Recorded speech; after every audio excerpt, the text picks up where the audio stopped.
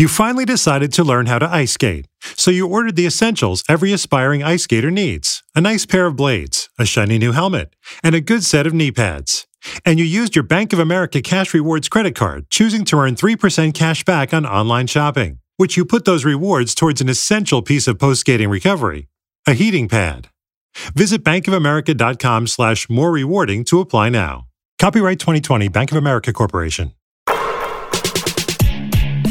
Hello, and welcome back to another episode of Open Floor. I'm Andrew Sharp, and on the other line from the Washington Post, Ben Golliver. What's up, man? Not too much, Andrew. I went for a nice little walk this afternoon, and I stumbled upon a snail who was kind of clinging to the back of a bench, and it stopped me in my tracks. And here's what happened, because I really felt like I could relate to it. Here he is, hanging on the back of this bench, looking like one of those rock climbers, mountain climbers that risk life and limb. And all I can do is look at him and think, that's a pretty thick shell he's got.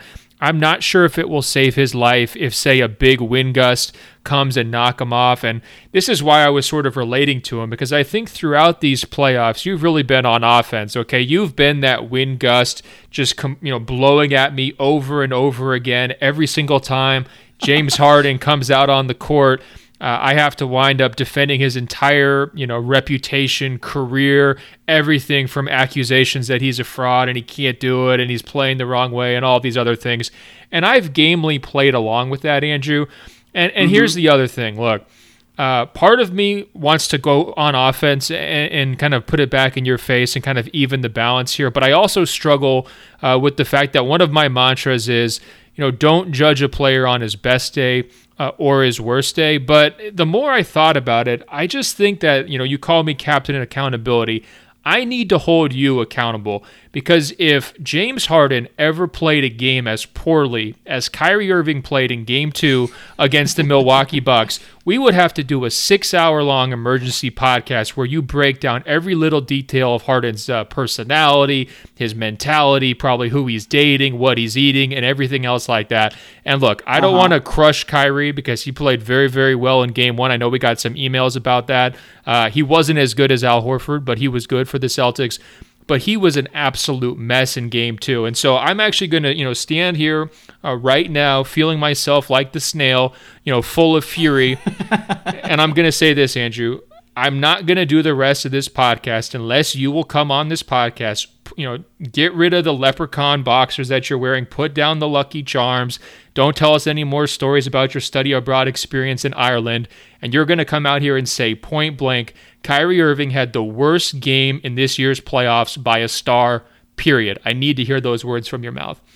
Well, let me ask you, did Kyrie come out and release, or I guess the Celtics would have been the ones to release a 5-part breakdown of all the fouls that weren't called on him in Game 2 against the Bucks? No, okay, he did not do that, but he also did not play Game 2 with shrapnel from an IED in his eyeballs like James Harden did, and James Harden still wound up having a better performance in that game than Kyrie Irving in Game 2. Let me tell you something. So I want to hear the accountability. Harden in Game 2, this is not an empty threat, really Andrew. Impressive. This is very, very solid. It's not an empty threat. If you're going to quit the pod, I'm not going to say Kyrie had the worst game of the playoffs. I think some of the Raptors by a star player deserve some love for potential worst games of the playoffs. By a legit star player. KD has not had a worse game. Steph has not had a worse game. Even Embiid, when he could barely move because he was sick, had a more impactful performance than Kyrie Irving.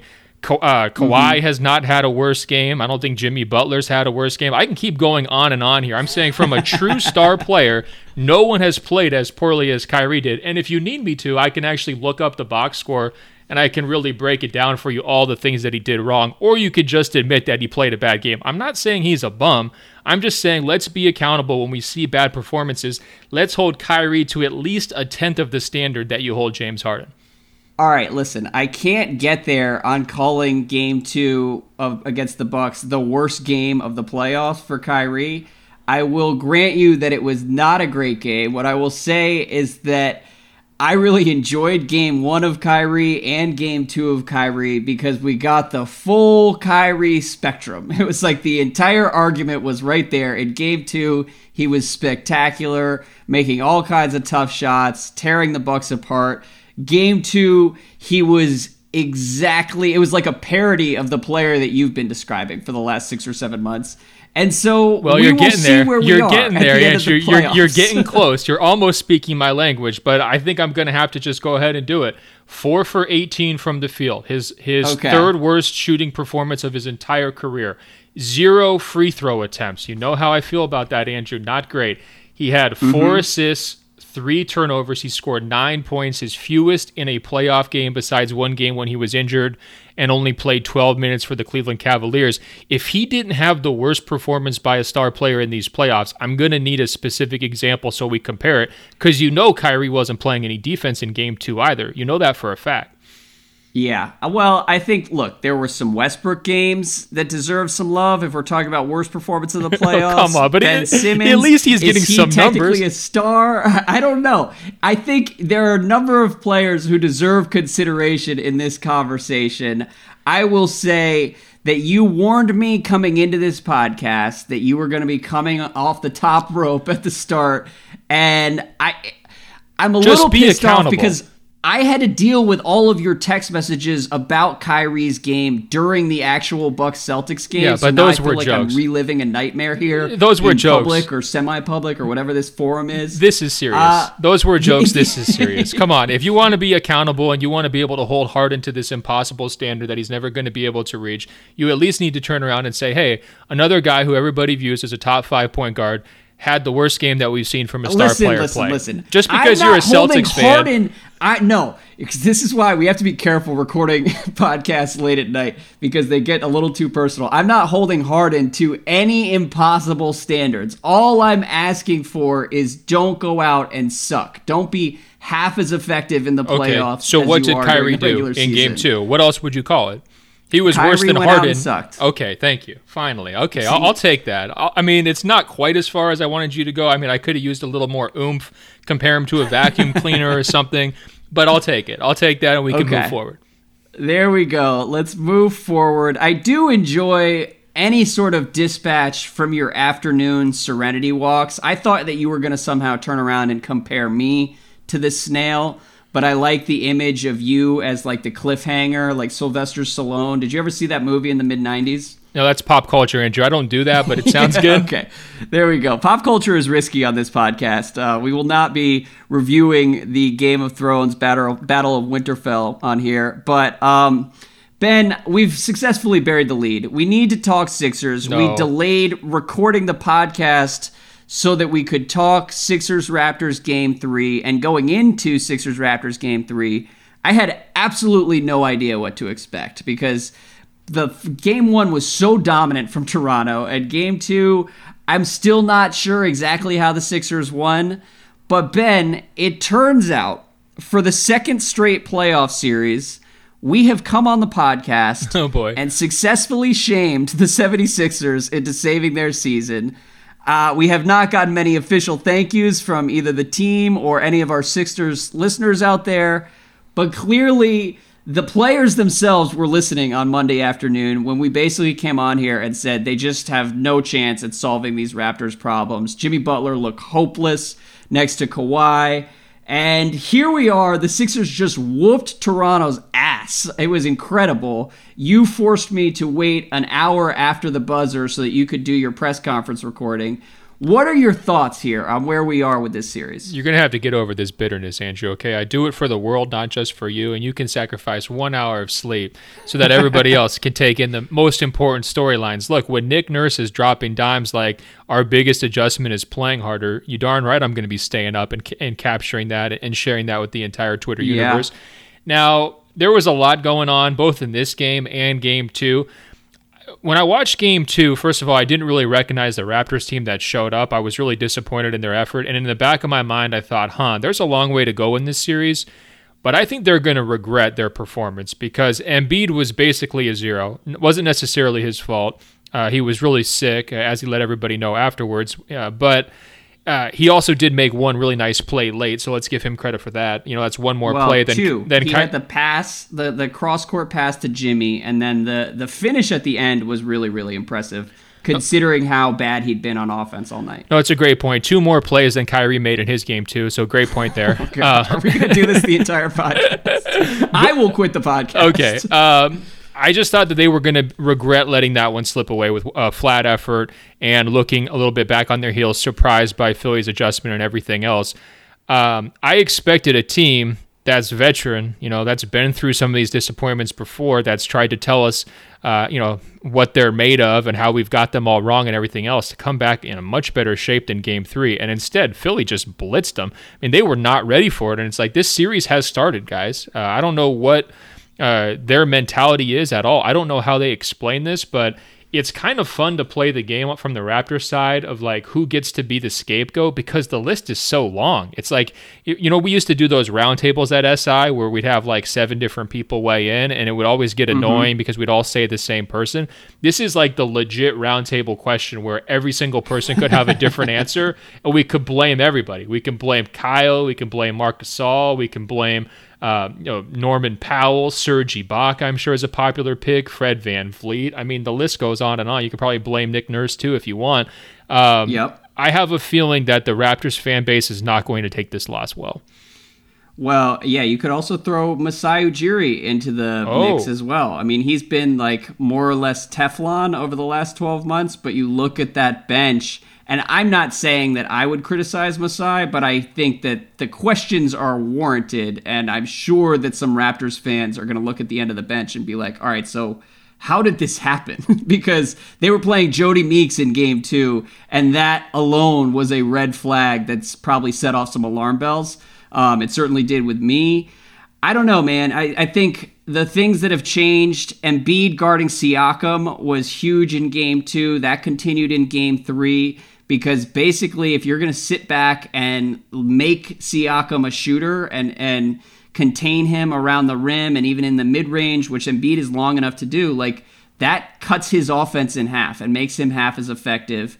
And then when you remove Siakam as a effective second option next to Kawhi, there's just not much there. I mean, Gasol was a 0 again. Lowry was a 0, potentially even less than a 0. I mean, it was just a mess. Math lesson. He was a -28, so significally less than a 0. No, good point on the Siakam neutralization. There's no question. And if you kind of flip it around, like you were saying, they crunched Toronto's court a little bit, but then Embiid actually starts to hit 3-pointers for once, and all of a sudden Philly's court looks pretty wide, doesn't it? It's amazing what impact that had. And then, of course, the pick and roll they're running with him and Jimmy Butler, where you're basically just saying, hey, here's our 2 best players. Let's see what they could do offensively. Everybody else watch it. And Toronto seemingly having no answer for it. I know a lot of people are kind of grumbling after Game 2. It's like, what are they doing having Ibaka play against Embiid? This is, ripe for exploitation, and they kind of came back and did it again in Game 3, and sure enough, fully exploited.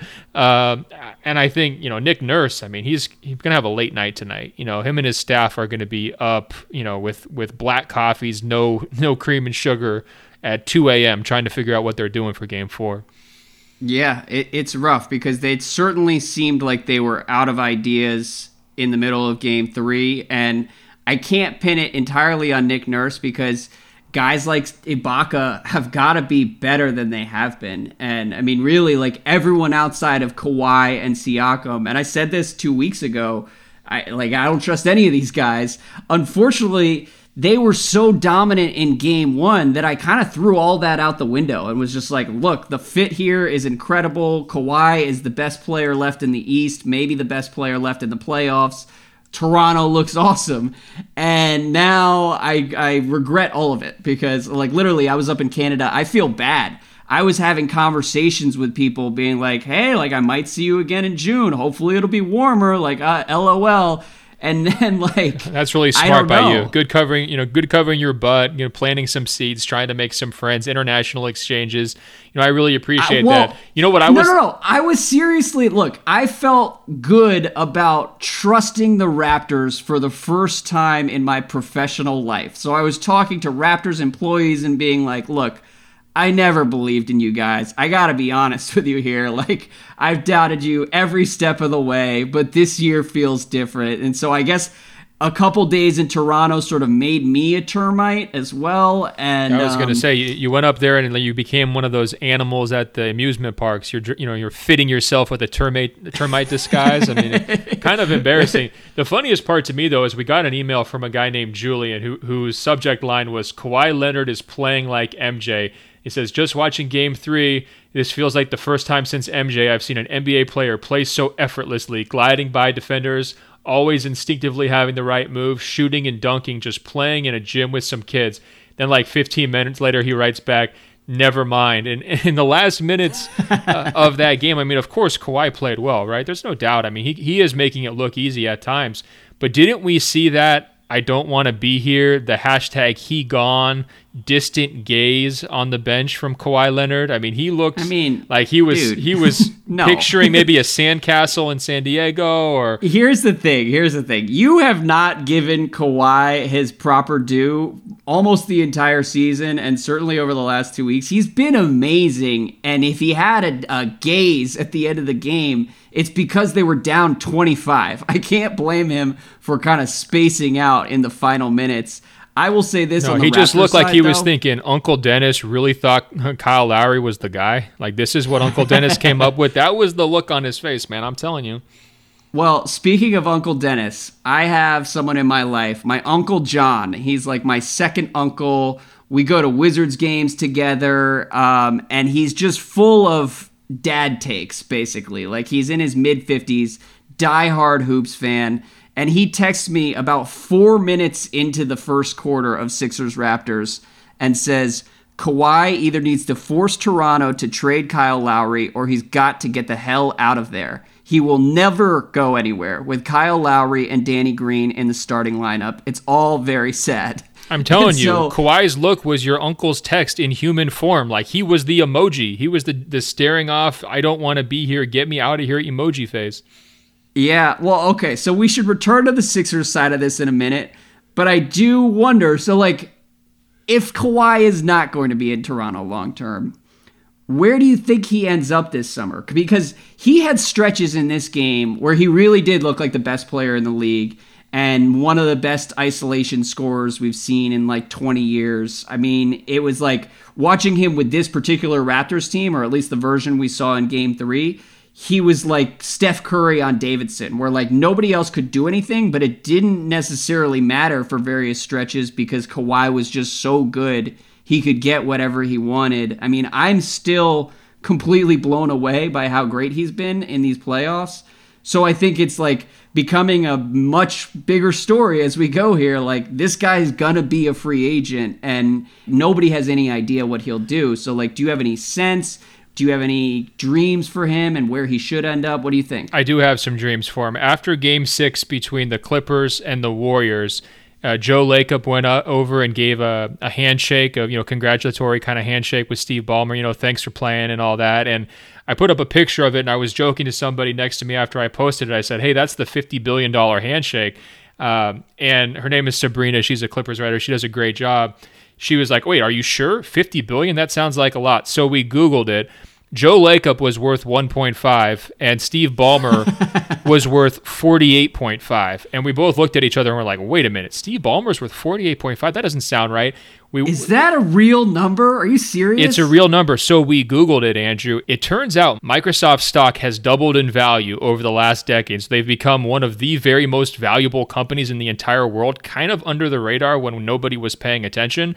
And so I was starting to think like, wow, if the Warriors are kind of being accused of like doing all these things, like how are they keeping these players? How are they getting these guys to kind of take discounts? Like, what could Ballmer really do if he just decided to like circumvent every NBA salary cap rule and like put your entire family on the payroll and so forth? So I guess that was a long wind up to say Kawhi Leonard should go play for the Clippers. He should get about 25 of his family members jobs in the Clippers organization, all being paid directly by Steve Ballmer. This guy's got so much money. You got to go where the best ownership is, and obviously money makes a big difference. And by the way, I think if Kevin Durant leaves the Warriors, he should play for the Clippers too. I know it probably won't happen. I understand all this Knicks stuff, but those two guys should go to LA. You decided it was time to upgrade your outdoor deck, so you got all the essentials to do it. You ordered a power washer, a set of patio chairs, and a shiny new grill. And you used your Bank of America Cash Rewards credit card, choosing to earn 3% cash back on online shopping and up to 5.25% as a preferred rewards member, which you put towards your most essential deck addition, a bird feeder. Apply for yours at bankofamerica.com/more rewarding. Copyright 2020 Bank of America Corporation.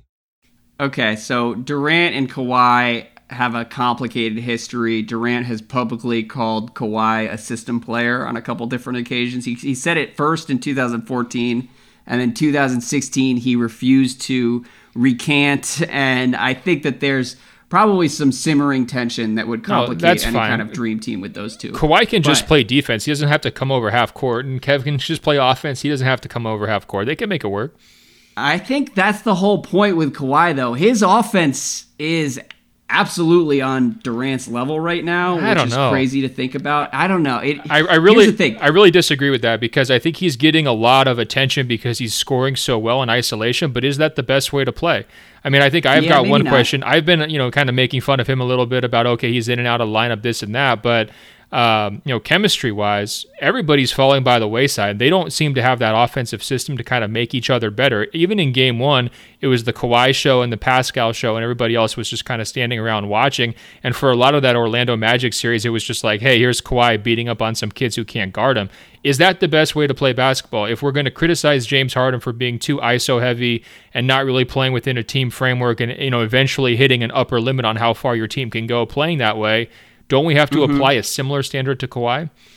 Well, we would, except that Kawhi has been twice as effective playing that style so far, and so I think that has to matter as well. If you want to say that Durant is a better creator and can exist within a motion-heavy offense, but slow down. When did Kawhi win playoff games as the number one lead option on an offense? He hasn't done that. I mean he got injured against the Sixers. Okay, and he beat the Orlando Magic. That's gonna trump James Harden's multiple runs to the Western Conference Finals. Come on. All right. So are you saying that you would rather have James Harden than Kawhi? Because I disagree. As a lead option of an elite offense, yes, I would. Okay, well then we agree to disagree on that front. I think that Kawhi is probably the most talented ISO scorer alive right now, and Durant is great in a lot of different ways. Don't you think? And may be the more complete offensive player who is slightly better overall, but I think it's those two and Steph are the three best players alive at this point. But don't you think this playoffs has been kind of a referendum on this isolation basketball you love to glorify? No, that's not really my problem with Harden. The ISO game would work better if he added more diversity to his offense, which at this point we now say on every podcast. I mean, that's a whole separate conversation. But the bottom line is Kawhi is isn't team-oriented basketball winning in these playoffs? I think that's my point. Like when we've looked at these best teams and how they play when they're really humming, whether it's the Golden State Warriors, especially at times of their first-round series, it's been kind of a grind here in the second round. If we look at the Milwaukee Bucks in terms of how they played in Game 2 of their series, if we look at how Boston was getting scoring from all five positions in their Game 1 victory, and frankly, how Philly was playing in Game 3 in terms of keeping the ball, moving around and getting balanced attack. Isn't that the way these teams are winning? So why are we saying Kawhi Leonard's like this god who has to be respected and he's this incredible player? I think that it is a little bit too early to make definitive statements about what style of basketball is winning because it's only been 5 years. No, hold on. A lot of what the Warriors are winning with is Kevin Durant in isolation and him hitting incredible shots. And so, I understand what you're saying. But that's their third option. If you're going to nitpick Kawhi's game, what you do is say, you need to double this guy. He is still only ordinary as a creator, and that's kind of his kryptonite, and that is a valid criticism. But what I would say is that beyond that criticism, he is just like A+ in every other category. And talk to Sixers fans this week who will say playing that dude is goddamn terrifying. Like he is the Terminator come to life on a basketball court. And he's also a free agent this summer. I think it's a huge story. I don't see it winning a title if that's your style of play. I just don't see it, especially not this year. I also think Golden State's isolation success from Kevin Durant that's like their third or fourth option on offense, right? They're moving the ball well. They're taking care of the ball well in this series. It's just been a real ugly kind of grinded out type series, and they go to that as their backup plan, right? Settings. That's how a lot of playoff games go. But not always. I mean, they've won. Break down. They've won. Then you need the ISO scores. That's the whole point. They've also won multiple titles by with their first and second option, the ball movement, the 3-pointers, and everything else. Look, if Steph's going to be in foul trouble, yes, they're going to default to the Kevin Durant setting. If he's going to just be on a tear and not miss a shot for 2 weeks straight, of course they're going to ask him to go ahead and do that. But just like you're calling on James Harden to have more diversification in the types of scoring that he's doing, you can transcend that out to the whole level and say you have to have the team level and say you have to have more than one way you're going about doing this. And right now for Toronto, when they're grinding down, they only have one answer. They don't have any counters, and that's why they're getting clogged up, and that's why they're not good enough. And I think we've seen some teams,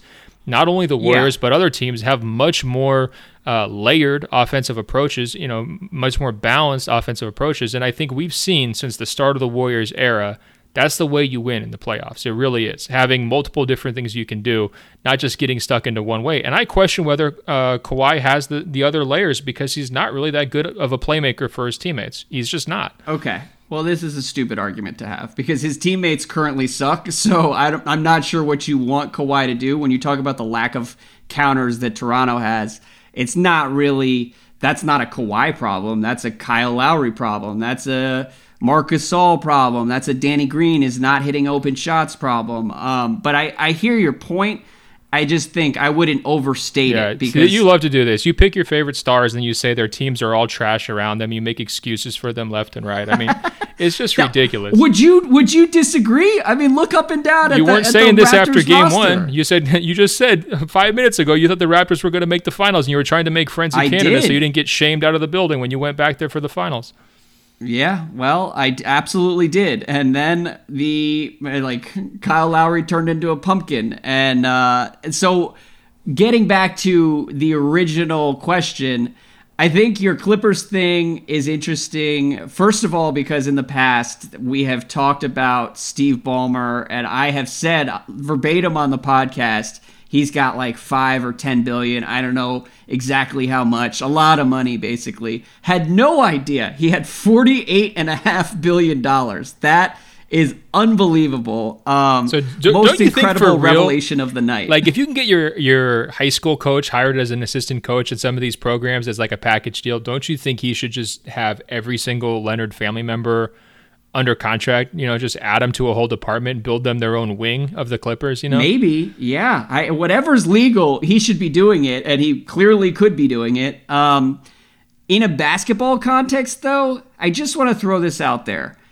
The Clippers are pretty overrated as a free agent destination, as far as I'm concerned. I think that's one of those things that sounds great on NBA Twitter, just like going to the Brooklyn Nets sounds great, and everyone is like, why wouldn't you consider this? This is a no-brainer. This team plays hard. They're full of grinder role players.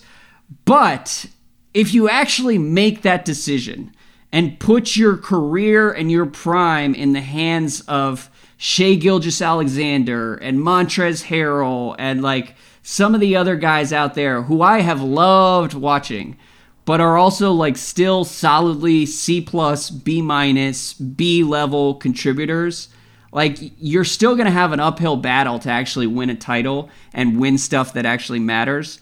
And I think that's worth considering as we imagine where Kawhi could be. And watching him in these playoffs and thinking about his options this summer, the idea of him considering the Lakers is less crazy now than it was 4 or 5 months ago. You're all over the map tonight. First of all, the Clippers-Nets thing is just an absolutely atrocious comparison. You've got a sketchy owner in Brooklyn, a newbie coach with barely any track record. You got Sean Marks going after referees in the post game versus one of the most experienced and respected front offices in the league. You got a point guard who can't even get through TSA security. And then, the talent on the rosters isn't even close. So I reject that comparison entirely. Now, but what talent is currently present on the Clippers roster? I don't know. The same talent talent that just pushed Golden State to 6 games with a center who looked like a small ball center who played the death lineup great in Montrezl Harrell. Bunch of flexible salaries. Look, it's not. They're not full of all-stars. They're definitely better than the Brooklyn Nets roster. You got to be kidding me with this. After the trip, I drove my van back with all my equipment. I could hear a little bit of whimpering and crying. When Eldon Kidd, a father of 5 running rafting tours through Mexico, found 2 Guatemalan girls stowed away in the back of his tour van one night, it changed his life forever. They pleaded with me, can you bring us to the border? I agreed. And I thought, can I do this again somehow? From the team behind American Skyjacker comes an epic new crime series, American Coyote. Being a coyote is a dangerous and illegal business. You have to be prepared for the worst. The unbelievable tale of a legendary coyote named Eldon Kidd. American Coyote. Listen on Apple Podcasts or wherever you get your shows. They are marginally better than the Brooklyn Nets roster. I just think we run the risk of overreacting to a 6-game Clippers-Warriors series if we start to say, all right, these are guys you need to take seriously in a championship contending context. They've been great all year, and it's not necessarily about, you're going to drop onto a team like Kevin Garnett and turn them into titleists immediately. But if you put Kawhi Leonard there, they're the 2 or 3 seed next year's Western Conference, no question about it. You put Kevin Durant there, same deal. So you're pretty darn close, and now you're in the recruiting game just like everybody else, trying to get another piece. In terms of landing spots, you compare them to the Knicks or the Nets or whoever else has cleared out space. I mean, to me, the Clippers have a lot structurally. They definitely do. That those other organizations just don't have. With the Lakers thing, man, what are you talking about? Yeah, I know. Look, I'm not a huge LeBron fan at this point in his career. The Lakers are an absolute mess.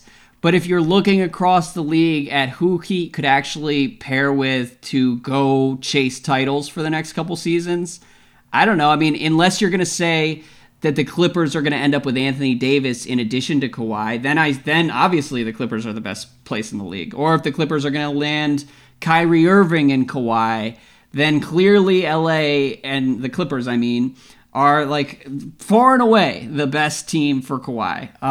But absent that and absent those dominoes falling, I don't know. There's no obvious answer out there. So if he were to leave Toronto, it's kind of a crapshoot to me, which I think makes it even more intriguing. And again, this is the craziest story in the NBA to me. I really think that Uncle Dennis has not played this well. And I think if I was in Kawhi's shoes, I would want my next contract to be a long-term home, right? I would not want to have to play this deal of okay, we're going to go there and maybe it'll work out, maybe it won't. You're trying to pick a place that's going to work out for as long as possible with the best chances possible. You're telling me Rob Pelinka, Jeannie Buss, LeBron James, Lonzo Ball, these are the people you're entrusting the rest of your prime with? I'm not necessarily telling you anything. I know. So I'm saying, if you're going to compare those two again, though, it's Kawhi, this is going to be a 5-year plan for him. Where are the Lakers going to be in 5 years? It could get really, really dark. We can agree on that, right? Absolutely, we can. And I'm not necessarily flying a Lakers flag here, but my only point is that the idea that he leaves Toronto and then the Clippers are kind of the no-brainer choice for him, that also strikes me as a little bit short-sighted. So we'll see. We have to move on. We should talk about the other side of that game tonight because just in general with the Sixers, I think that in addition to some of the defensive adjustments that they have made to try and take away the strengths on the Raptors side, Jimmy Butler has been awesome in the last 2 games, and I think part of that is Jimmy just playing better. Again, open floor coming through and motivating him at the moment it matters most. But additionally, I really think that they are using him in a much smarter way these past 2 games where they're using him almost entirely on the ball. They're running pick and rolls with him. Simmons is now playing more of that Draymond-ish role where he's setting screens and then crashing the boards. And it all just works. Game 2 was a really gritty, impressive win from them where a number of guys stepped up. Jimmy Butler was the star. And then game 3 tonight, they just blew them off the court. And it's the most impressive game I've seen from this team, probably throughout the Embiid era. It was just wild. Yeah, no question. I mean, it kind of comes back, though. So, philosophically, is this the kind of game that makes you want to re-sign Butler, no matter what? Is he now part of your core? Has he convinced you that, look, you could ride this Butler-Embiid pairing for the next 2 or 3 postseason, and it really could get you somewhere? If so, then you got to wonder, well, with Simmons, how is this fitting? Because he's sacrificing a lot, right? And again, do you think Simmons conceives of this version of the Sixers as being the way that he wants to win? And I think he's going to be okay with it in the short term, but the clock is ticking there. You can't have a number 1 pick who's as talented as him being moved, out of the primary offensive action to basically stand around and watch as the other guys do it. That's a ticking time bomb. And I understand, it's not going to blow up, before the end of the postseason. But at some point, it gets back to that existential question where, okay, how much is this short-term benefit really worth here for your organization? Yeah, and that's going to be really interesting to watch. It's funny because we've had a couple Sixers fans come out of the woodwork to give us grief about burying this team at various points throughout the playoffs. And, there are things we say on the podcast that I ultimately come to regret. Usually when that happens, it's because I say something on here that I don't actually mean, and it kind of is easily misconstrued. There's nothing we've said about the Sixers that I regret over the last couple weeks. It's you know what? All of these questions are valid, and all of the concerns are still there in plain sight, and yet it is starting to click a little bit more. And I think what you're alluding to is interesting with Simmons, because to me, I think that this is the best version of his game. I think that the best version of his career is probably becoming an out-of-this-world version of Draymond on offense instead of trying to be a bad facsimile of Giannis on offense. And so I don't know if I necessarily share the concerns with the way he's being used, but the question with Simmons that I've always asked and that you just asked is is he going to be happy with that? And I don't know if any of that's going to matter over the next few weeks, but I think you're right to raise it going forward when you think about how this team fits over the next few years. But for now, I think everyone around the Sixers is probably just pumped to see them finally kind of clicking at the perfect time here, because it's all kind of coming together. It's been pretty impressive. Yeah, and I think if you're Simmons, you have to look in the mirror and admit it looks a lot better when Jimmy's doing it than when you're doing it. Exactly. And that's really tough to swallow, and that's, you're not going to be hearing that from your friends and the people around you. That's not the message they're going to be saying, "Oh, good job sacrificing, just keep sacrificing, bide your time, it'll work out." That's not the message that most people hear in the NBA. The message is, hey man, where are your touches? Where are your numbers at? Get your numbers up, get your roll up. And so, that's what I worry about a little bit longer term, rather than short term. Look, as long as they're on this joyride, people are going to be happy, but it doesn't last when you've got this many people fighting for the ball. That's my point. Yeah, well, and we'll also see what version of Embiid we're getting night to night, because Game 2, he really did look limited, and granted, he had the gastrointestinal issues, but Game 3 tonight, that was peak Embiid, and I don't know really where that came from, because we haven't seen that version of him throughout most of these playoff games. No, that windmill dunk was wild, man. I mean, that was truly special. As somebody who has kind of questioned, okay, what's he really going to be able to do night to night? I mean, that was a special performance all in all, and he capped it off with some just awesome, the kind of things that get you out of your seat if you're a fan. That make an entire city, remember why they sat through multiple years without you playing and all that stuff. I mean, that probably felt like a very validating moment, and, so good for them. Yeah, it was great. And they're getting big performances from Greg Monroe and James Ennis. It's across the board, the craziest team in the entire NBA continues to be crazy as hell. So hats off to the Sixers. And on the Raptors side, I don't think we need to overdo it, because I do think that they're going to come back Sunday, and it's going to be close. It's going to be a war. This series probably has a couple more twists along the way, but I am shocked by how bad some of these guys have been. Do you have anything more from the Termites? I know you were talking to some people up there. I got some testimonials from the Termites. Okay, here it comes. Okay. First one. This is a series of text messages that I didn't get a chance to reply to because I was working on a story earlier, so I'm just going to read them pretty quickly. The first one's just the screaming sound. I'm extremely annoyed. Nick is sticking with Serge on Embiid. It makes no sense. Fred is ... really bad. I don't get it. They're going to need 50 from Kawhi. It's the only way. God, this game is infuriating. The Sixers have made adjustments to their adjustments, and the Raptors haven't even made the first round adjustments. It goes on from there. Serge and Fred have been really bad. They're your scapegoats, no question about it. They're playing Patrick McCaw. What the heck is happening? And then ... This feels like Cleveland. It's awful. I did not see this coming. I thought the game 2 was going to be a loss, but this is so bad. And then F word. I thought they were going to sweep the Sixers, and I am never confident in this team. You know that about me. Now, where are we?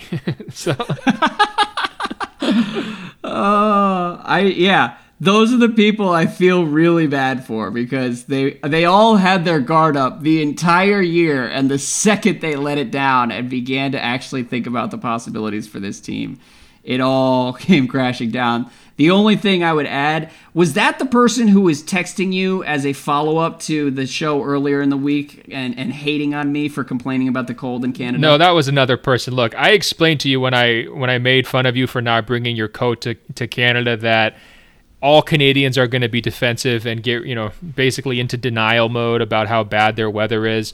And they were trying to tell me that they were barbecuing outdoors last week because it was warm enough to do that. You know what, man? That made it even worse, because I had people, like other beat writers, being like, it's not that cold. Come on. Like, it's fine out here. And it was 40 degrees. It was 35 degrees some of the mornings of shoot around. Oh. And I'm telling you, man, they don't understand how weather works up there. It's warped their brains. It's fine. Like, you just, you kicked the beehive for sure, but everything you said about the weather was right. But their main counter was you should have brought a coat, and I can't disagree with that because I said the same thing. Here's one more. No, and that's the thing. It's not my fault for not bringing a coat and assuming that on April 30th, we would clear 50 degrees and I could get away without a winter jacket, okay? Andrew, That's a you problem, Canada. That is not a me problem. And while we're here, none of their credit card machines work properly. So when you go to buy anything in Canada, it takes an extra 90 seconds becomes incredibly inconvenient after you do it like 5 or 10 or 15 times throughout the day. Okay, broke boy, get an American Express. The bottom line is, if you're going 75% of the way to the North Pole, you have to bring a coat. That's on you. Control what you can control. I got one more, really... I also couldn't watch Game of Thrones in Canada. It was frustrating, but that's more of an HBO problem. It's not the Canadian government's fault. What a shame. Oh, boy. Okay, last thought here from one of the other termites. William Liu, very talented writer up there. I think he summed it up better than we ever could. Familiar. Every year we swear up and down that the Raptors are different, and every year this same embarrassment hits us like a cold shower. It's never just that the Raptors lost. It's that they got punked again. The aftermath of these moments just leaves you numb and dumbfounded because the Raptors can just never escape this horror. It's hard to even be furious after 6 years. It goes far beyond that. It just feels fundamentally broken no matter what they do. And I think the worst part of that is realizing they could be a 36-win team next year if Kawhi leaves. You know what I mean? Yeah, they absolutely could be. And yet the series is not over at all. And so that's why I understand where the Raptors are coming from, or the Raptors fans, that is, in terms of like the scar tissue that this kind of reopens. I don't know if you can reopen scar tissue. You can certainly reopen old wounds, and that's what Game 3 did in Philly. But like, they're not completely out of it. So on that note, I would say let's move on to the rest of the playoffs. Yeah, but I don't think the Raptors are as buried as they seem after that 20-point loss. Don't you agree, though, if they lose Game 4, it's over in 5? I think I might agree with that, yes, in part because, like, that's where the chemistry may matter for the Raptors, where there's just so much in flux. Marc Gasol has been there for 6 weeks. Kyle Lowry has a really complicated relationship with the team at this point. Kawhi and Danny Green are free agents, and I think Game 5 down 3-1 is when a team would have to like band together and be really mentally tough to keep the series going and to really believe that they have a chance. And I don't know if that toughness and that kind of chemistry and cohesion is there for the Raptors at this point. Yeah, for sure. And Kawhi might need to sit that one out for a rest too. So, it's... You just can't resist. No, man. I'm just kidding. No, I also think, though, adding on to what you just said there, down 3-1 going back home, it's the worst environment in front of those home fans, because if they're feeling this bad after 2 straight losses, what happens after 3? You know what I mean? And you'd feel that in the building. And that's when all that Cancun talk and all the other stuff that people say about guys' minds wandering and checking out a little bit would really hit that team hard. All of this being said, it feels like we're overly burying Toronto. I feel like we should predict a Game 4 win for them. Okay. Well, I don't know. Our track record is murky, okay? We've saved the Sixers and brought the Sixers back to life twice by burying them. So I think we better stick with burying the Raptors, and then maybe this series will go 7. Okay. I guess, whatever. All right, fine. But moving on, today's show is brought to us by ProFlowers. Don't forget to thank the real pros this Mother's Day, because where would you be without your mom? ProFlowers is an easy way to let your mom, your spouse, or any mother in your life know that you care. You can choose from a variety of bouquets and unique vases that suit every mom's style, then simply select the delivery date that you want and you're done.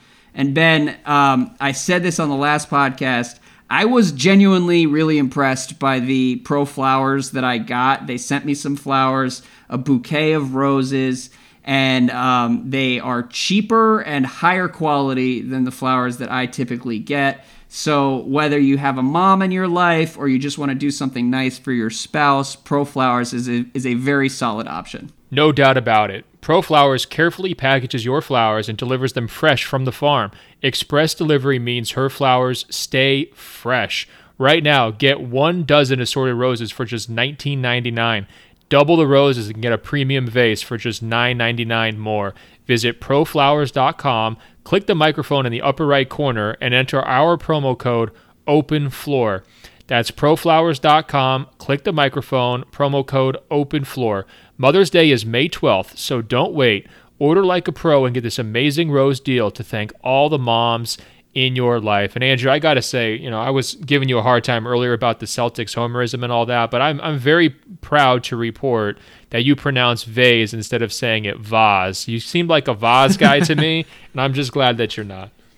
Well, you know how I am with pronunciation, so every time I have to read vase/vase in the copy there, it definitely stresses me out, but I appreciate you supporting me along the way.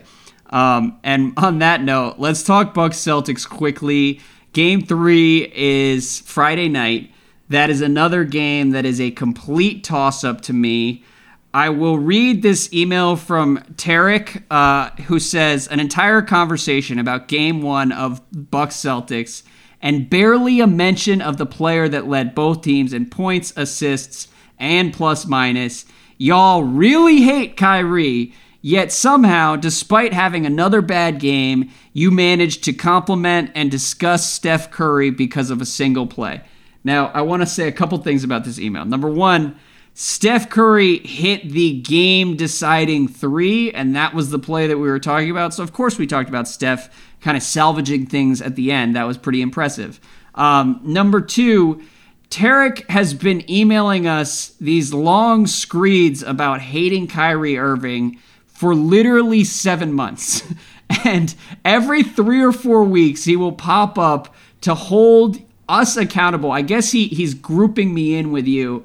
And Tarek, if you're listening, I just want to know, I want you to know that I agree with almost everything you say about how Kyrie is underappreciated, or at least like half of my brain agrees, because I still have questions about Kyrie, but that's part of the fun with him anyways. So I enjoy anytime you check in to say that Kyrie is great and we're both full of shit, because I'm mostly on the same page as you are. I think Kyrie's skepticism drives me insane. having said all that, I don't think we need to rehash the Kyrie argument and can focus on some of the other elements. Andrew, we mentioned earlier how Julian, emailed in with the fact check of himself about Kawhi Leonard's play. About 15 minutes after he emailed the comparison to Michael Jordan, he retracted it. Did we get another email from Tariq after Game 2? I don't know if we did. Oh, yeah. Must have missed it. Sometimes your email address changes. It happens.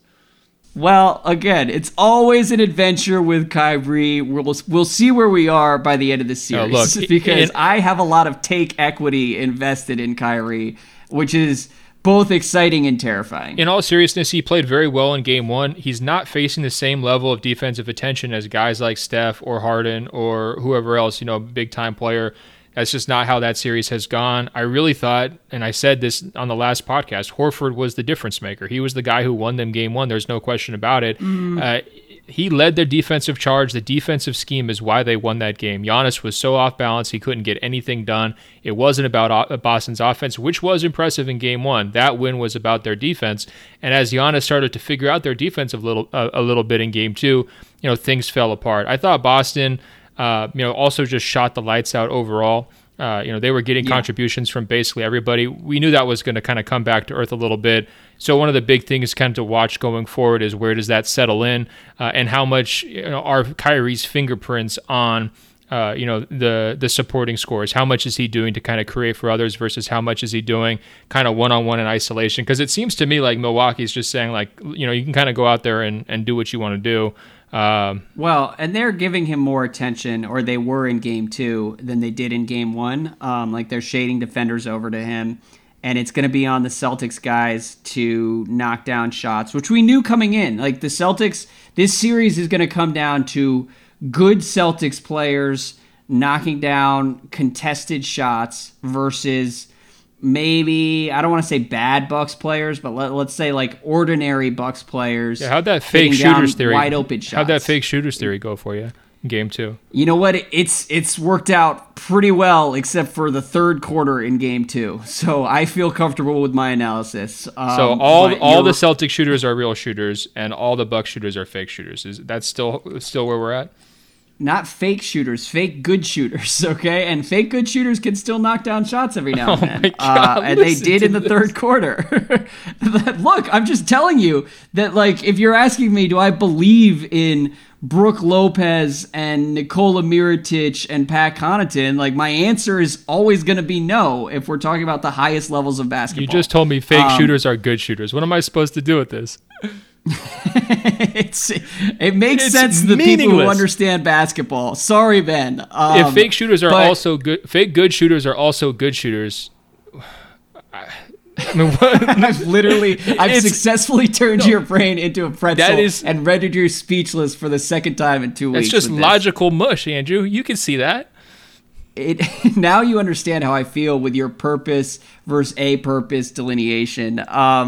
We'll see where we are with Bucks Celtics after this weekend, because I really don't know where it's going. I think Giannis did figure a couple things out in that third quarter, which he needed to, because he was struggling again in the first half. And if we look back at those first two games, Giannis was not as good as he needed to be for 1.5 games, which is concerning for the Bucks. And yet, that third quarter was so dominant that maybe that's all that really matters if you're on the Milwaukee side. I think coming into this series, one of the things I highlighted was the Celtics are going to need Jason Tatum to be the best version of himself to actually win this series. And Tatum has been missing in action through these first two games. And so maybe that changes and the Celtics can kind of take control. But if he continues to struggle, like I said, they just need just enough offense to get this win, and they didn't have it in Game 2.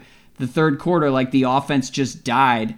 And we saw that happen against the Pacers, and the Pacers suck. So they couldn't take advantage of that 6 or 7 minute stretch where the offense just kind of completely short circuits, but the Bucks were able to and blew the game wide open. Yeah, I mean, I'm picking a Celtics win in Game 3 for a couple of reasons. First of all, I just went all in on Kyrie for the first 10 minutes of the podcast, so he's guaranteed to have 30. Second of all, Giannis got a lot of calls in the first half of Game 2. I thought he was getting that the quote-unquote superstar treatment where the TV executives are like, we need to milk this series for as many games as possible, so let's make sure he gets the free throw line. I'm kidding with the conspiracy talk, but he got a lot of calls there. That would be number 2. And then number 3, I mean, Eric Bledsoe, first game back to Boston. It feels like he's given 5 interviews about, kind of dreading this game and dreading this moment. I don't feel very comfortable with him and sort of his up and downs, walking into that pressure cooker. So for me, and also win it for Danny too. I think there's going to be a real emotional jolt there from, so what he was going through. Havlicek too. Yeah. So that to me sounds like a Boston win. I don't know about you. Yeah. I mean, it's for all the factors you laid out. Like, I was nodding my head at all that, but like, this Bucks team is still really, really good.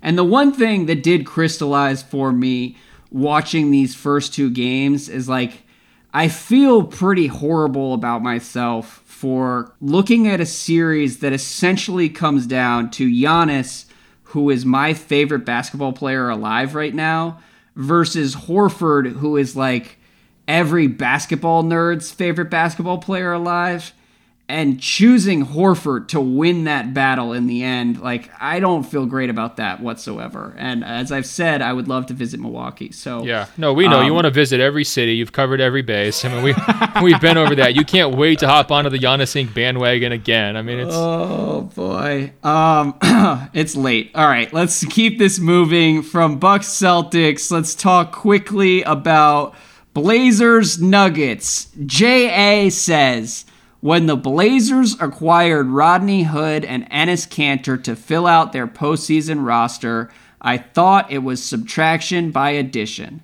And I have to say, I was wrong. I don't even have a question here. I'm just trying to model the behavior I expect from my children. Great accountability from J.A. No kidding. I think he's setting great performances from Rodney Hood in games 1 and 2. How about that? I think he's modeling some great behavior for you to pay attention to. I like this a lot, J.A. I'm right there with him. I had the same response with those signings. It's like, oh boy, what's going to happen? Are they ever going to be able to give meaningful minutes in the second round of the playoffs? And Kanter has already passed that test. I think he got worked pretty good in game 1, but he gave them good minutes in game 2. Hood, giving them a much-needed spark plug, at times in both those games, just because, Evan Turner and some of these other guys have just kind of been disappearing or MIA. I know Harkless is dealing with an ankle. I think that's been a problem. Aminu was a complete no-show in game 1 as well. So both those guys filling spots that were like, potentially huge holes for them in this series and giving, more than they're earning, that's for sure. Yeah, I love Rodney Hood sealing the game with that corner 3 to put the Blazers up 10 at the end of Blazers Nuggets. That's one I have trouble getting too excited about watching this Denver team, and I know that makes me vulnerable on the basketball internet. I might have to turn in my NBA Twitter card. It's just like, beyond Jokic, who is every bit as dominant as everybody says, there's just not a lot that really like piques my interest on that Nuggets roster. And so I do hope that Portland handles their business in this series and advances to the conference finals, because I think seeing Lillard on that stage would be really, really cool. And beyond that, like, this series, beyond Rodney Hood, is not that interesting to me. That's all I can say. So a 22-year-old point guard sealing a series victory over San Antonio and then coming out and looking pretty good in game 1 doesn't get you excited in any way? I mean, you hype this guy D'Angelo Russell up like for months, right? We were about to talk about D'Angelo. You hype him up for months, and then Jamal Murray is actually doing some of the things that you thought D'Angelo Russell was going to be able to do. Here's the but thing. You already rendered your verdict on him, so you were afraid to jump ship. My heart was never really in the D'Angelo Russell hype. And if people listen to the podcast, if people listen to the podcast all season, we almost never talked about the Brooklyn Nets. It was strictly the first game of that first round series that brought it all coming back to me, because I couldn't resist finger wagging at you and gloating a little bit. But I mean, like, I can barely D'Angelo keep is up. fine. I would rather watch D'Angelo Russell play offense than Jamal Murray take these little 19-footers and just like run around screens the entire game. I think D'Angelo Russell is a little bit more entertaining than Jamal Murray.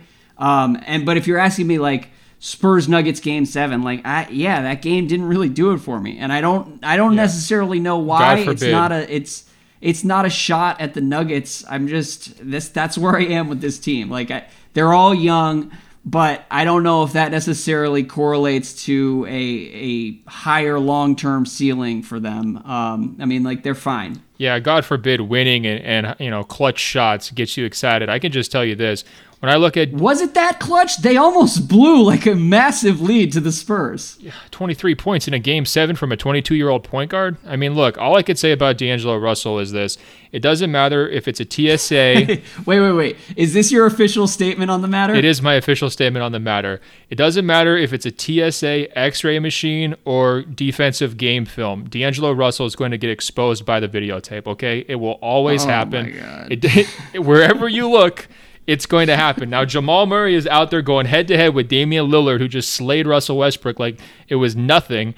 And he's holding his own. This guy is 22 years old. Well, he's on the brink. He's not holding his own. Gary Harris is guarding Damian Lillard, first of all. But yeah, Jamal Murray's fine. I'm just saying he scored 23 he points in sucks. game 1 on efficient shooting. Like, he's doing his job. He's not crumbling like you told us he was going to crumble. And look, he's not there every night. The inconsistency issue is absolutely true, but you haven't given him credit yet for the things that he's actually done in this postseason, and it's been pretty darn impressive. That isn't true. Here's the thing. Jamal Murray came out and saved their season. I've given the Nuggets credit. What they've done is really, really impressive. Jamal Murray in Game 2 against the Spurs was crazy. Jamal Murray and the Nuggets winning, I believe it was Game 4 against the Spurs, was also crazy. Like, that team has had some really gutsy wins along the way. All I am saying is purely from a subjective standpoint, I'm not that into them one way or another. I'm not saying they're frauds. I'm not saying Jamal Murray's a fraud. I'm just like, I'm having trouble getting very excited about this series, which is not necessarily good radio, but it's honest radio. So I had to sort of like throw that in there as we talk about Blazers Nuggets. Okay, here's good radio. 24 in a win, 24 in a win, 23 in a win, 23 in a win, 23 in a win. Those are Jamal Murray's facts, man. He's played pretty darn well this postseason. I think he's a reason to tune in. People should be watching. Harris has had some nice moments. Torrey Craig is, bleeding for the team, taking Torrey Craig is awesome. I really like Torrey Craig. I like Malik Beasley too. And Jokic is really, really good. The one thing that I am kind of, I don't know, it irks me seeing all these different people turn around and say, oh, I thought Jokic was going to struggle in the playoffs. Like, he's had some favorable matchups early on, and the Spurs were basically like the perfect team for him to have like a soft landing in the playoffs. Yeah, and going against Kanter is pretty good too. I mean, he couldn't have scripted that any better. If they had to deal with Harden, I mean, they would have been out in round 1 to me. If they had to deal with the Warriors, it would be 4 or 5 games. I mean, there's no question that there's a gap between them and stylistically how those other teams, more experienced with, more deadly playmakers would be able to exploit him. But he's still doing his thing, man. He's an incredible stats. He's, stepped forward as a scorer at times. He's distributed, throughout the entire postseason. He's kept them together in tense moments. We talk a lot about the leadership of guys like Dame, or Steph Curry and Kevin Durant stepping up and pulling guys through things. I mean, Jokic did the same thing. He does it a different way. It's that kind of quiet, aw shucks, nonchalant, no ego type approach. You got to give him credit for all that stuff. And I'm actually looking forward to the rest of this series because just like the other ones in the East, it's difficult to predict. I mean, it kind of goes back and forth. It swings. Portland's Game 2 win was impressive, but especially because Dame didn't play that well and everybody else was able to step up and kind of, pull them across the finish line. But it wasn't like that commanding road performance where like you steal home court advantage and all of a sudden like the whole series shifts. You know what I mean? It didn't really have that feel. Yeah, it kind of felt ugly. I appreciated Jokic for coming out afterward and saying, honestly, it was a weird game. We didn't even feel like they played their best game. And then immediately everybody compared him to Paul George and called him a sore loser. But like, I think that was Jokic just being like, I don't know what exactly happened tonight. Like, it was just a strange game for both teams. And I really do like Jokic. And it's been cool to see him thrive early on. I'm working on getting there with the Nuggets as a team. But we'll see where it all goes. The D'Angelo Russell arrest, I did have that on here. No, he wasn't arrested, though, just cited. Let's not blow this out of proportion, okay? Well, let's be very clear. You said you wanted to make one quick statement on D'Angelo Russell, and I could not have imagined that it was going to be as groan-inducing as it was, but I should have known better, to be frank. And the D'Angelo thing, I can't believe he did that. Really? You were that surprised? I mean, a little bit, right? Like, I just feel like, all right, so D'Angelo Russell has exercised some questionable judgment in the past. We know that. But logistically speaking, you have to know going through airport security that they're going to flag any liquids. I think maybe the problem is that he has flown private for so much of his NBA career that he just doesn't understand how TSA works. But like, saving that excuse, which is actually plausible, like, it's the dumbest thing in the world. And marijuana should be legal. He shouldn't be getting in trouble for something like that. But the judgment and really the execution of his plan is just shockingly stupid. Is it also possible he thought, I'm D'Angelo Russell, so even if they found the liquid, they're not going to take it away from me because I'm D'Angelo Russell? No, I don't think so. I think clearly he understood that he has to be careful with the weed. But man, what a horrible, horrible plan. That one, I think that is going to follow him more than the Nick Young stuff, because this is just objectively hilarious. There's only way that happens is if the Nets are like, on moral grounds, we can't give you a max contract anymore. Like, they would have to like ship him out and have this be the reason why he's not still there for it to explode at the same level as the Nick Young thing. I don't know. I don't know if I'm ever going to be able to watch a D'Angelo Russell game without thinking of him hiding weed in a Arizona iced tea that was guaranteed to be flagged by airport security. It's just unbelievable to me. Well, that's your guy, Team Sharp captain. You could be watching Jamal Murray. Instead, this is what we've got. Yeah, he's not. I don't know. I don't blame you for making me own D'Angelo Russell for the entirety of our podcasting careers. I am going to do the same to you and Ben Simmons. And so that's just the way the ball is going to bounce. But moving on, one final question here from friend of the podcast and noted Bucks psychopath, Ben Thompson. He tweeted this. He didn't send it into the podcast specifically, but I talk to Ben about the Bucks basically every week now. And he said, who is the better player in general, Draymond Green or Al Horford? What do you think, Ben? I'm really curious. I think there are a lot of layers to this conversation. I take Draymond. What are the layers? Well, okay, so the layers that I see are Draymond is the best defensive player alive. So that's number one. Point in his favor. Al Horford is very, very good and is also a good shooter. Draymond offensively is a very good creator. I think sometimes he gets overrated as a playmaker. Like, he's good, but he's good specifically in that Warriors context. Like, I'm not sure how valuable he would be on a decent team as an offensive player and as a secondary playmaker. And I also wonder whether his weaknesses would hurt more if he were not playing next to currently three of the greatest shooters the NBA has ever seen. So what's your argument for Al Horford? Just that he's pretty good on defense and he can shoot a little bit? Horford is just kind of great at everything and stays out of the way, and you could slide him on to literally any team in the entire league, and he would be very, very valuable. Okay, would Golden State trade Draymond for Al Horford? For this playoffs only, throughout contracts? Yeah, probably not. No, the answer is 100% no. Okay, what about the other way? Would Boston think about it? I think they'd think about it. I think that, first of all, Golden State would have thought about it at numerous points throughout this season. They wouldn't now. I mean, look, Draymond now has turned it on to a degree that I did not really see coming. For the third he's straight even better year. than he was last year. Well, yeah. I mean, sure, but he was 25 pounds overweight during the season. So, like, you can't act like this isn't a little surprising. I'm not surprised by Draymond's play at all. My faith never wavered in him. His health wasn't great at certain points. That always makes you worry, okay, has he lost a step? But in terms of, being the highest impact guys or where I put him on the top 100 or any other stuff, I always have believed in Draymond. I wasn't that shaken up. The weight stuff, I know that got a lot of attention. There wasn't, one doubt in my mind coming into this playoffs that he was going to be the most important defensive player in the entire thing. And that's exactly what he's been.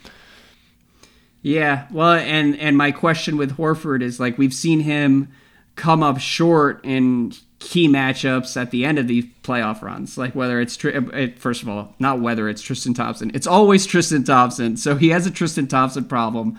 But, like, if it's the highest level NBA Finals, I would probably rather have Draymond Green as a defensive player. I don't know. I do think there's no right answer in general, because it's really difficult to divorce Draymond's value from the team he plays on. He's probably a little bit overrated if we're putting him over Al Horford as a no-brainer.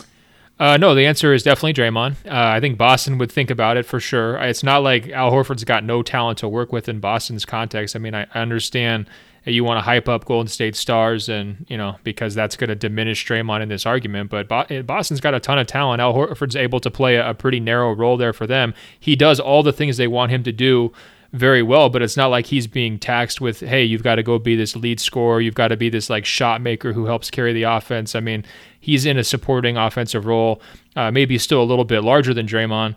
But nevertheless, I think Draymond's, energy impact, definitely outshines him. And I would love to see Draymond on the Celtics, because I think that they would arguably be even better than they are currently. So yeah, I don't know. It's interesting, I guess, and I think it's a credit to how well Horford plays that those kinds of conversations happen like right after game one, because that was like the purest expression of his value. Yeah. But, the Draymond gets too much crap from guys like you, constantly loving to say all of his success is because of his teammates. You've been doing this for 4 years. This is so annoying, okay? I have been a Draymond believer every step of the way, and so chill on the Draymond skepticism. Yeah, triggered just slightly. Interesting questions.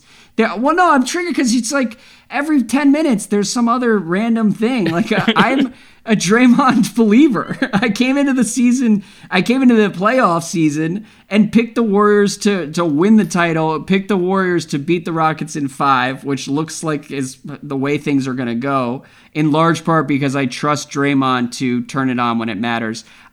What I said earlier, like, I didn't trust him to be this good. Like, he looks as good right now as he has at any point in their title runs, which, like, is a little bit incredible considering how much wear and tear he's had to deal with over the last couple of years. But like in some of these Rockets, he's picking the Rockets apart on defense, and then offensively, like, he's really valuable getting into that lane and throwing those lobs, that's one thing I don't understand, is why teams don't just make him beat them at the rim. Because, like, I don't know if Draymond ever actually wants to finish those plays at the rim, but they always step forward and try to stop him in the lane, and then he just throws those easy alley-oops, like, all game long. It's wild. No, it's a great point. I mean, like, Harden's floaters are sort of the last thing that you want to give up, but you have to give up something, right? That's not the case for Draymond. Like, if he just came down the lane and was like throwing up floaters play after play, you'd be okay with that. Instead, they just get like 7 or 8 lobs to Andre, it seems like, every single game recently. But look, this was my whole point. You needed to be back on defense a little bit this episode, Andrew. You needed to feel the wind like the snail. I lost it. When you try to turn me into like Mr. Casual fan Draymond hater, that is one of my trigger points Well, where I'm just like, good. Dude, I've been writing about Draymond being excellent for like 5 years. Well, here's the thing on that, though. No one's going to outflank me when it comes to Draymond. I don't care if he's 350 pounds, on March 28th next year. I will still be a believer. I am going down with that ship all the way because I do think that the masses, and I jokingly included you in that group, but the masses still think he's a system player who's a product of his environment, and it's not true. He has helped create that environment and that system as much as anybody besides Curry and then Durant in the last couple of years. He's been integral to everything they do offensively and defensively, and he does lots of stuff that doesn't show up or doesn't get appreciated by the YouTube highlight reels and all that stuff. So I will go down with the Draymond ship. I'm fine with eventually being proven that I overrated him, at some point. There's no question that you will be overrating him at the end because at somewhere along the way, he's going to like fall off a cliff and you're going to be there calling him the best defensive player alive. Here's the thing. But I'll be right there with you because I like Draymond. I'd rather be wrong once than wrong 5 times like you have and all these other people have been wrong about Draymond for the last 5 years. So I'll just be wrong once. I'll overrate him, one time, and everybody else can underrate him for the last 5 years. You're like James Harden missing 3 after 3 after 3 and refusing to rewire your brain because I am not a Draymond hater, yet you keep grouping me in with these haters. I'm with you though in general. And you know why on the Draymond Horford question is because I have a vivid memory of last year right at this time when Horford was kind of picking apart the Sixers and ruining Embiid and Simmons at the same time. And then we came out of that series and people were like, is Al Horford like a top 8 player in the NBA? I mean, is he one of the best players alive and one of the most underappreciated players of this generation? And then they entered that Cavs series and he really had a hard time. So I'm not going to make the same mistake by kind of like overstating where Horford is in the pecking order because Draymond has proven time and again that against literally the best players on the planet, like he's as good as anybody. For sure. I mean, Draymond has had more success against LeBron by far than Al Horford's had, and you wanted to say it was a Tristan Thompson problem. Well, like Tristan Thompson was on the court, right? But it was really a LeBron problem. And LeBron outthinking him, outmaneuvering the defense that was led by Horford just time and time again. I know they had a bunch of battles, and for multiple series there, it was like he couldn't even get a single win. Draymond leading the Warriors' defensive scheme, granted, with some pretty good help there on the perimeter against LeBron, was very successful for multiple years in a row. I trust that track record. And also, Draymond's a little bit younger, compared to Horford as well. I think that we've just basically made a straw man here. Are there people who think it's Horford? The poll on Twitter had, I believe, like 70% saying Horford was better than Draymond. God, dude. So it's not a straw man. That may be full of Bucks fans because Ben Thompson is a Bucks fan. So I guess there may be some recency bias there. But I think there are a lot of people who would say, in a vacuum, Al Horford's shooting makes him more valuable, whereas Draymond Green's lack of shooting complicates what he would be elsewhere, which I think there's a point to where that's actually fair because you don't want to overstate it, but you look out at the Warriors sometimes and there are so many non-shooters on the floor. You're like, how does this work? And then you remember that Steph Curry is literally the greatest shooter in the history of the game and commands like twice as much attention as anyone else in the NBA and frees up space in turn. So I think that's why it works. But that story would be a little different on 29 other teams. All right, well, from here going forward, you clearly need to hop over to the right side of history and really shout this message out about how good Draymond is. If we have to win over that many hearts and minds, the 70% of people out there, we're gonna have to band together here, Andrew. This can't be a one-man thing. Yeah, we'll have to be less nuanced about this. That's fine with me. I like Draymond so much personally that I can get on that bandwagon because, again, the guy is just a complete maniac. And as my buddy, who's a diehard Michigan State fan, shout out Lonnie, he said, sometimes you just have to be wired a little different to be 6'6" playing power forward for 10 years. And that is Draymond Green, and I will always love him. So On that note, Ben, you have to go to Houston tomorrow. I have to go to sleep because it is 1 a.m., and I think we should reconvene next Tuesday morning after Game 4 of Bucks-Celtics and Game 4 of Rockets-Warriors. That sounds like a great plan, Andrew. All of the emailers, we said a lot of hot takes. It was a late night pod. A lot of heat came out. Openfloormail@gmail.com. Openfloormail@gmail.com. Let us hear it. I'm sure we got a few things wrong along the way, especially Andrew. Also, we're on Apple Podcasts. Oh that goddamn snail has ruined the podcast. Check us out on Apple Podcasts by searching for Open Floor. That's 2 words. Find our page, scroll down. It will say rate and review. Tap 5 stars. It's just that easy. I'm on Instagram @Ben.Golliver. Great news, Andrew. People were asking for the lantern this week. I didn't get to it. We're bringing it back next week. I can't wait. It's going to be so exciting. We're going to have a lot of good stuff to talk about next week because these series are just getting deeper and deeper and more interesting. We're also on the world famous radio.com/openfloor. Check us out there. Hey, Andrew, until early next week, I will talk to you. All right, man. Take it easy.